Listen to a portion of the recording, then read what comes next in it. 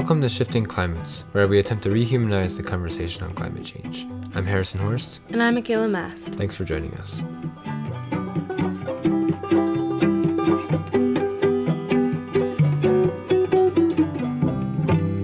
Today we're going to hear from Matt Goldberg, a postdoctoral associate at Yale University. Matt works in Yale's program on climate change communication as a researcher of psychological, political, and cultural influences on attitudes towards climate change. Just this week, an article of his was published called "Discussing Global Warming Leads to Greater Acceptance of Climate Science." Pretty much, Matt and his colleagues are trying to figure out how to talk about climate change most effectively. So without further ado, back to Yale we go. Okay, I think we're good here. Okay, so maybe to start off, if you could just tell us who you are, where we are, why we're here. Cool, yeah. So I'm Matt Goldberg. I'm a postdoctoral associate here at Yale. So we're part of the Forestry and Environmental Studies, the School of Forestry and Environmental Studies. My background is not at all in that stuff. It's funny because a lot of people think that I'm a climate scientist because I'm in this building, but I'm a social psychologist. So I got into psychology for a number of reasons, but my research interests were along the attitudes and persuasion stuff. And it's funny because I got interested in it through my troubles in grad school. Like I got some terrible feedback and my papers were horrible, and then I experienced this threat, and then I really wanted to study how people get around defending their beliefs even in the face of tough, really good evidence. So that brought me here. So I've been here 10 months, and so I'm at the intersection of this really important issue and my field of social psychology. So I still keep my attitudes and persuasion roots, but now I'm fully in the applied game rather than just the basic science. I'm interested in the theory, but also how is this going to be used by the media? Is this going to move people and so on? Mm-hmm. Can you tell us a little bit about, I assume you had a doctoral thesis, what that was about? Yeah, so my dissertation was called Perceived Knowledge and Defense of Political Attitudes. Basically, it was on how much people think they know and how that predicts how they defend their political attitudes. So basically, I would do tons of surveys where people would give their strong views on something, and then they'd always get an argument that goes against them, and then I would see how they deal with it. Because I'm interested in the mental acrobatics of keeping your view even when tons of evidence contradicts it. So I did it with gun control, the death penalty and carbon taxes, whatever people have strong views on. So one of the cool insights I found in that was that people's method of defending their beliefs changes depending on how good your argument is. So if you give me a weak argument that I have a ready answer for, I could just refute it. Whereas I found that when you give someone a really hard argument, they use other methods. So I'm trying to create a hierarchy of I'll counter argue if it's weak, and then if it's strong, I'll go do something else. Mm-hmm. So the something else is still pretty open. What I found, so the other option I gave people was one to ignore and go do something else. So people liked that way more when they got hard arguments. And the other one was what I'm calling untestability or unfalsifiability, where people argue it's more about opinions and my moral position, not the facts. Mm-hmm. So people love facts when they're correct, but then when they find out that the facts are against them, then we don't need to talk about facts, it's more about opinions. Mm-hmm. So people took that route when it was hard, but then they wanted to argue when it was easy.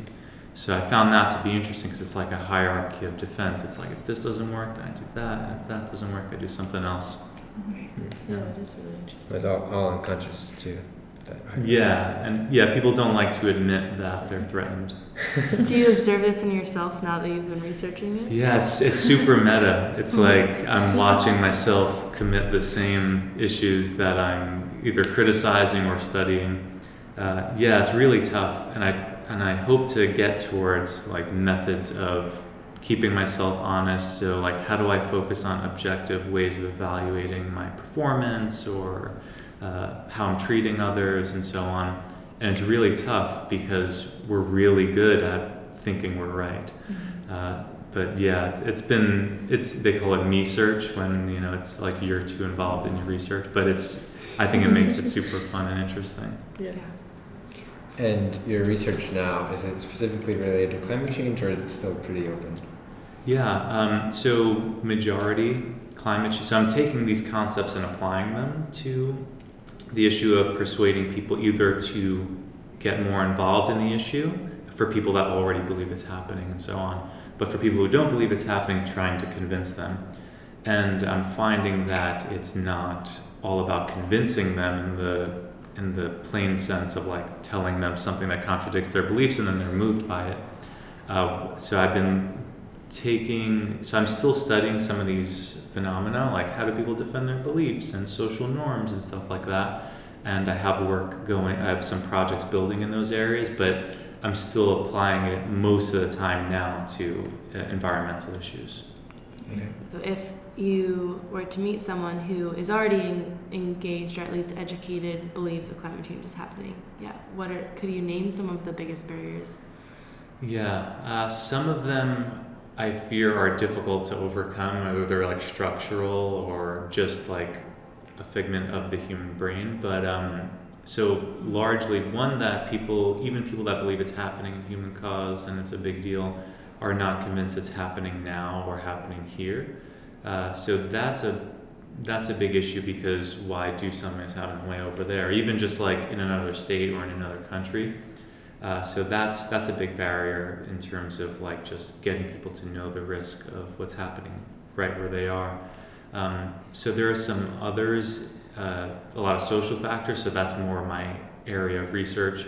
So if I'm surrounded by people who don't care about it, then there's no reason for me to act. But that's also a good opportunity as well, because we have a lot of evidence showing that even people who privately care about it are not talking about it with their friends and family. Mm-hmm. So sometimes it's just like, get people talking.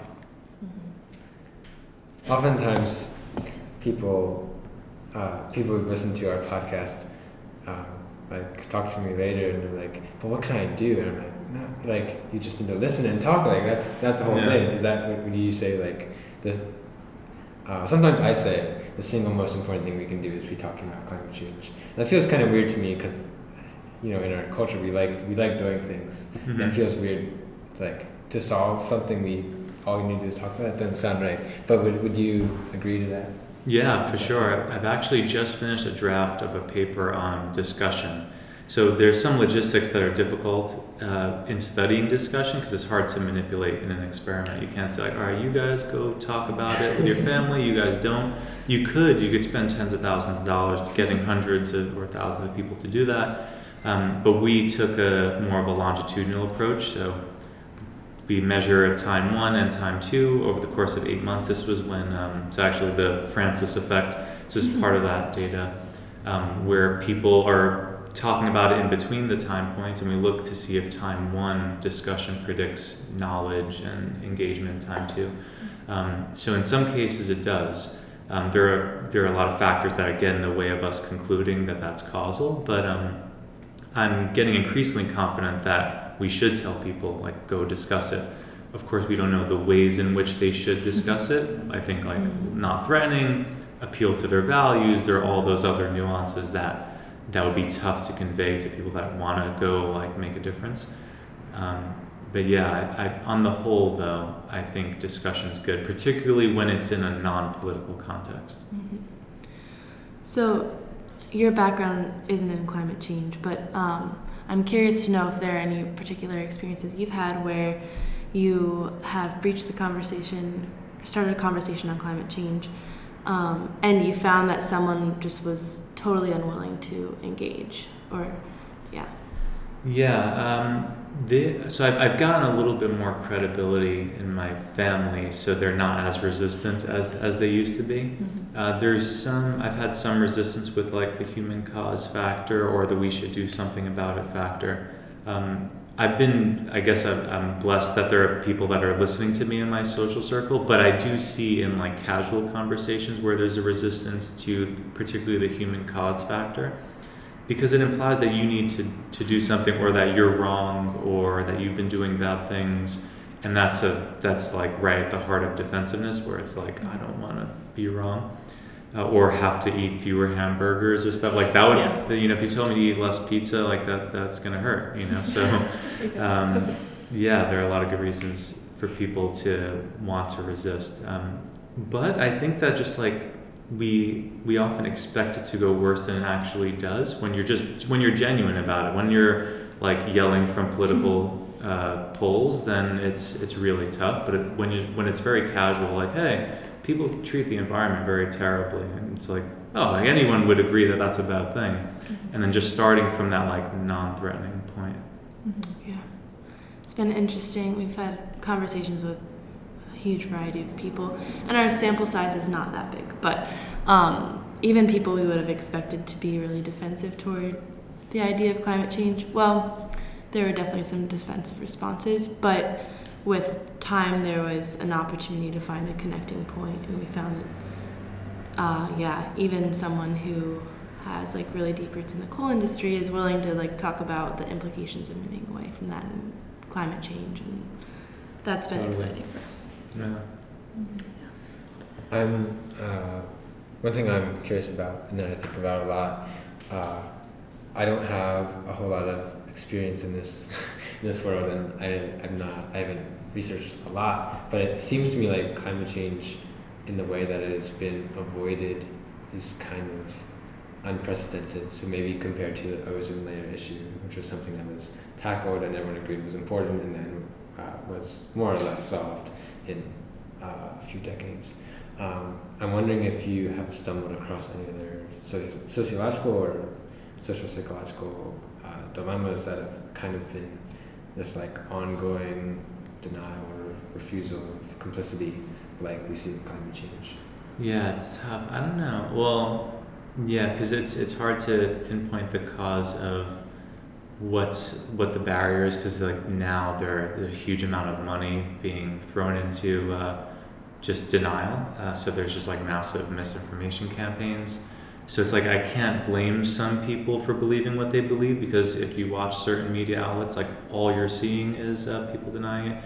But some parallels are to the gun issue, where there's just like there are fewer people like part of this like main court where it's their number one issue, but they're very mobile and like ready to act at any time. So that's like stopped any major gun legislation that I've seen. So it's analogous in that way. But I haven't seen the moneyed interest as big and pervasive as oil and gas, and so I'm working on some data now where we pulled the oil and gas campaign contributions to Congress, and we're matching it up with how they're voting, and it's amazing. I think oil and gas industry donated like $27 million to Congress in total in 2018, the midterms. So that's just massive. Like it's hard, particularly because the person who raises the most money is most likely to win like a huge percentage of the time, and then they just get their people in Congress, and it's really just gridlock at that point. Are there other things that you've been surprised by in your? Well, I guess you've been here for 9 months. 10. Yeah. One thing is how diverse opinions are within the political polls. Like, so there are Democrats that don't really care about the issue, and there are conservatives that really do. So I've been really more on the conservative side with because there's more of a need there. But the conservatives are pretty much split. Like usually you think like, oh, left believes this, right believes that.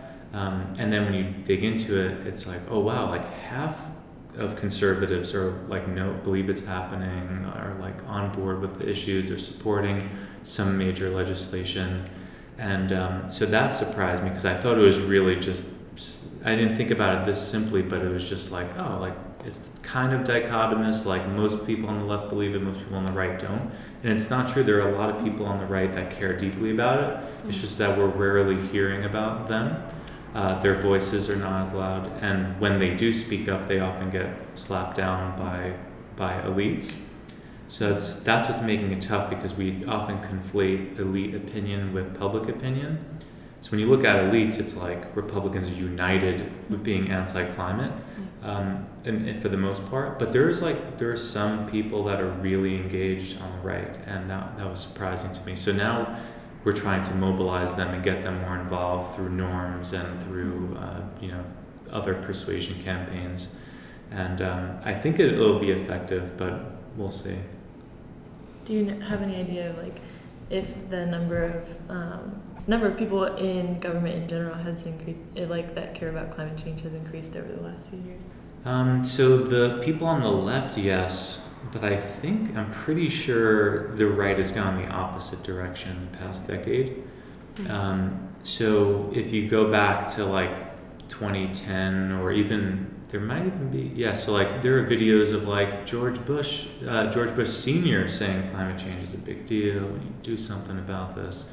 George W. Bush, Mitt Romney, there's video of him in I think early to late 2000s where he's like, we need to act on this, we need to do this. So that tells me that they know what's going on, but they're just going with the flow of what's keeping them popular or in office or whatever. So sucks to say that a lot of lawmakers on the right have gone the opposite direction. But I think as soon as it's politically advantageous to go the other way, then they'll probably move. I have a question, backing up just a bit. You mentioned the misinformation. So we're hearing a lot about the climate deniers, and a lot from the climate deniers as well. And but I'm wondering if you've also stumbled across areas where those who do believe in climate change are being misinformed as well. But I'll give you a little bit of context and specificity. So there was one point a couple months ago where I was like, I've operated for a number of years believing that even if we convince people that climate change is happening, that we don't actually know what to do to solve the problem. And I think I'm wrong about that. Like, I think we have the answers, we have the solutions, and if we can get the support financially and socially behind it, that it's at least feasible, maybe, I don't know. But I'm wondering if you've ever encountered a different type of misinformation being spread to the public, like this is way too daunting to actually do anything about. Yeah, I think that's a mix of people that are genuinely feeling that way, like I wish we could solve it, but like it doesn't seem like we can, versus people that are using it as like a next line of defense. But I think there is a good amount of people that are like totally accepting of the science and some of the solutions, but like don't have hope that we could actually execute it. So we're looking at a lot of stuff on the effects of hope and versus fear, and so we have ongoing studies on that now. And hope is a pretty big deal, because you want to believe that we could do something about it. I guess that waxes and wanes, because like when you see that they're just batting down any kind of legislation, it's like we're not going to be able to do anything about it. So you have the doubting our ability to solve it, and versus our doubting our willingness to solve it. And I think sometimes that's hard to distinguish.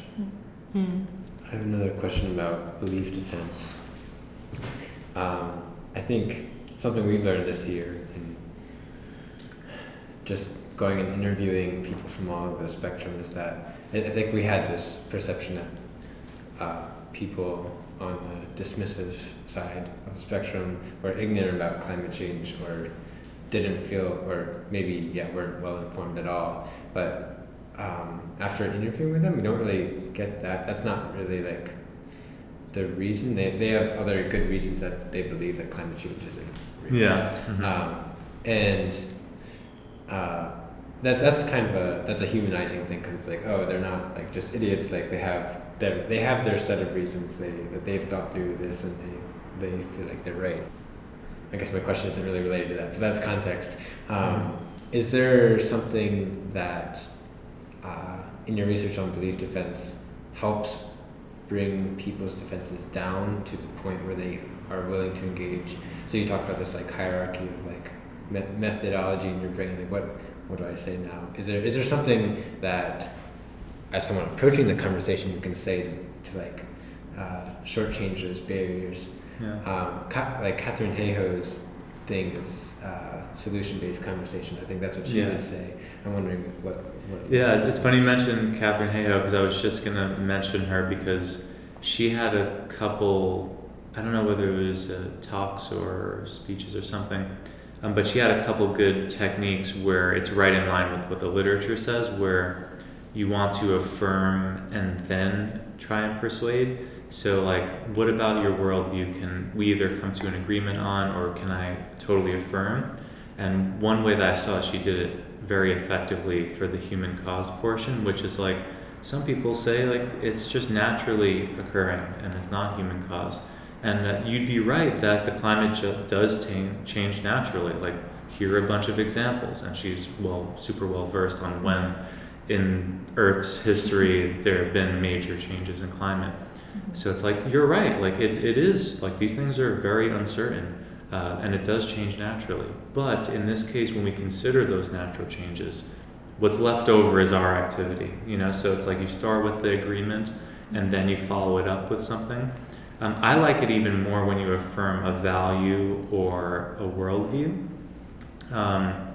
So I guess it's kind of hard with climate change, but if you want to affirm their approach to the world, or if they're conservative, maybe you start with like a free market kind of solution. Like, so we're working on some using good messengers, or like take example of Pope Francis, where it's like, if I already accept you as a good source, we already have that, and that's my entryway to what comes after.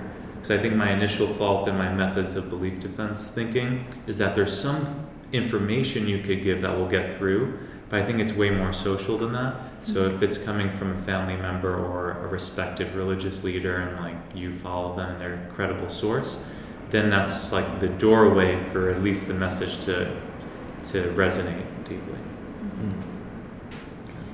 So would you say that Yale Climate Connections and the YPCC, YPCC. Thank you. Yeah, that's how we do it. Are they focused at targeting a specific group of people? Is the middle more open to change, would you say? It's hard to say. Well, for us, we've got so much going on that it's hard for me to even keep up with, because we're expanding and doing a lot of awesome stuff. We're trying to get people that are gettable, that's for lack of a better term. So like the dismissives largely are not, they're just, their attitudes are highly solidified, and they're often surrounded by people that believe the same. So it's really tough. Basically anyone else is fair play. I mean, we would love to convince them as well, but if they don't have strong prior beliefs, then they're pretty malleable. So the disengaged are right in the middle. They like don't even, when you ask them like, have you heard about climate change? It's like, I haven't heard about it in months or whatever. So really not engaged in the issue. But the thing is, they're less likely to vote. They're less likely to be receptive to an appeal. So that's kind of tough. Then you have like the doubtful that are slightly to the right on the scale. I think we have it over. Yeah, I was just thinking. Yeah, a little cheat sheet. But yeah, so you have the doubtful. So it's like, I think they're in the movable range, but harder. So you have we need to convince the people on the right side of the Six Americas, and on the left side you have how do we activate them. So like the cautious will largely believe it's happening, probably largely human cause, but it's like, it's not happening now, or it's like not happening here, and then you have the activation part. So we have different missions for different audiences, which is why I love the Six Americas as a tool, because you're not trying to convince everyone. A lot of the alarmed are like, what can I do? Like, how do I go? Do I go protest now? Like, they're ready to go. And so how do we make that easier for them, or more motivating, versus like if we look at the doubtful or the cautious that are like right towards the middle, it's like we want to nudge them towards like, no, this is happening now, or like it's affecting more things than you think. A few minutes ago you mentioned family and church as kind of like the two places where if people hear things from those places, they might be less questioning of them. Would you say are there other places where people kind of have more trust, other institutions, or would you say those are the two strongest by far? Yeah. Well, I guess what's the underlying factor in both those things? You have like closeness and moral values. So there's a bunch of work showing that like people are more willing to act on moral opinions rather than factual or cognitive ones. That drew me towards like taking a religious approach to this, is because when you have one, in terms of the methods of belief defense framework, you don't need facts to argue a moral point. Like if I say the death penalty doesn't deter crime, like that's a factual claim. If I say it's wrong or like it's philosophically not okay, I don't need facts, like because it's just a moral position and it could be very compelling. So to say like we're like ruining the earth, like that's not okay. That could resonate with more. It's also easier to remember, easier to talk about than like we are damaging the soil in this way. It's like I'm already gone, you know, in terms of being engaged, even if it's a really compelling issue. So I don't know that there are more. I guess you could apply these like closeness and morality to a bunch of different areas. Like if you're interested in a particular sport, or like we're looking at like fishermen, we're looking at people that are interested in birds, and it's like if you're passionate about something, you could use that to get people engaged. Where it's like there's a YCC story on like climate change affecting hops and your beer, and it's like, oh, people who love beer, that might be really. I shared that one. Yeah. And there's one on like it could make your dog sick, and I'm like, oh, dog lovers, like, let's That's go like for half it. the internet. Yeah, so I think there are some compelling ways to get your way in, particularly when it's like far away from a polarizing political landscape. Is that worrisome that the primary way to talk about climate change is not non-factual?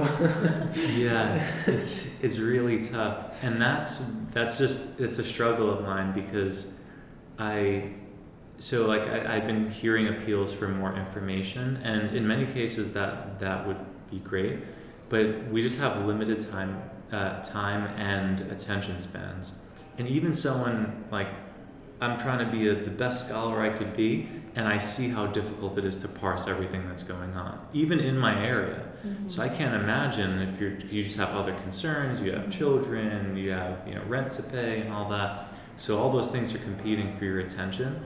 So low cognitive load is key. Our colleagues say, I might be butchering this, it's like short, simple messages repeated often by a number of credible sources. Mm-hmm. So it's really just like to the point from a lot of different people, a lot of credible people. And it's kind of hard because you want them to be versed in the fact that you want to know like why all your driving is bad or whatever, or wasting a lot of water or resources. But I think doing it in a very low cognitive effort way is key, because then it could spread by word of mouth, it could be shared on social media. My slideshow is not going to get shared, so it's a challenge. Yeah. I have one question though. You were talking a little bit about the values, the difference in values between the political left and the political right. I don't know if you could speak a little bit more to that, like if you were talking to a conservative, what values would you appeal to? Yeah. So I have a paper that just got accepted where we're talking exactly about using close relationships to get conservatives more involved. So liberals and conservatives, there's a ton of work showing that they have different moral foundations, they call it, but basically just like different values in where they place moral importance. So one being that the right cares a lot about loyalty, particularly in-group loyalty. It's not just anyone I know. It's like you're part of my family, you're part of my group. So using that should be more effective on the right. And we see that a lot where like in the primary, we're about to be in primary season in a year or pretty soon, and then the left tears itself apart, and then the right, they'll fight, but then they unite behind their person. We see that a lot. and there's a bunch of evidence for conservatives caring way more about in-group loyalty. So in the paper we talk about how harnessing those in-group identities to use social influence is going to be really effective for conservatives in particular. We show that it matters for everyone, but to a larger degree in conservatives. And I've been testing it on friends and family, even if they're like slightly skeptical or not engaged in the issue. It's more like, hey, this is our problem kind of thing, and you could use your collective identity to get people more involved. And I think that's going to be important among conservatives. One challenge is that, let's say a conservative elite is like, climate change is a really big deal. They could just get batted down as being against the group. But if enough of if as soon as a majority emerges, the rest should fall, because then you don't want to be left out of the group. But there needs to be some norms that conservatives should care. But this is a conservative issue. It's not even a political issue. It's just something we should all unite behind. Any last questions? Yeah, great. Thanks so much. Awesome stuff. Yeah, we really appreciate it. Great questions. Thank you.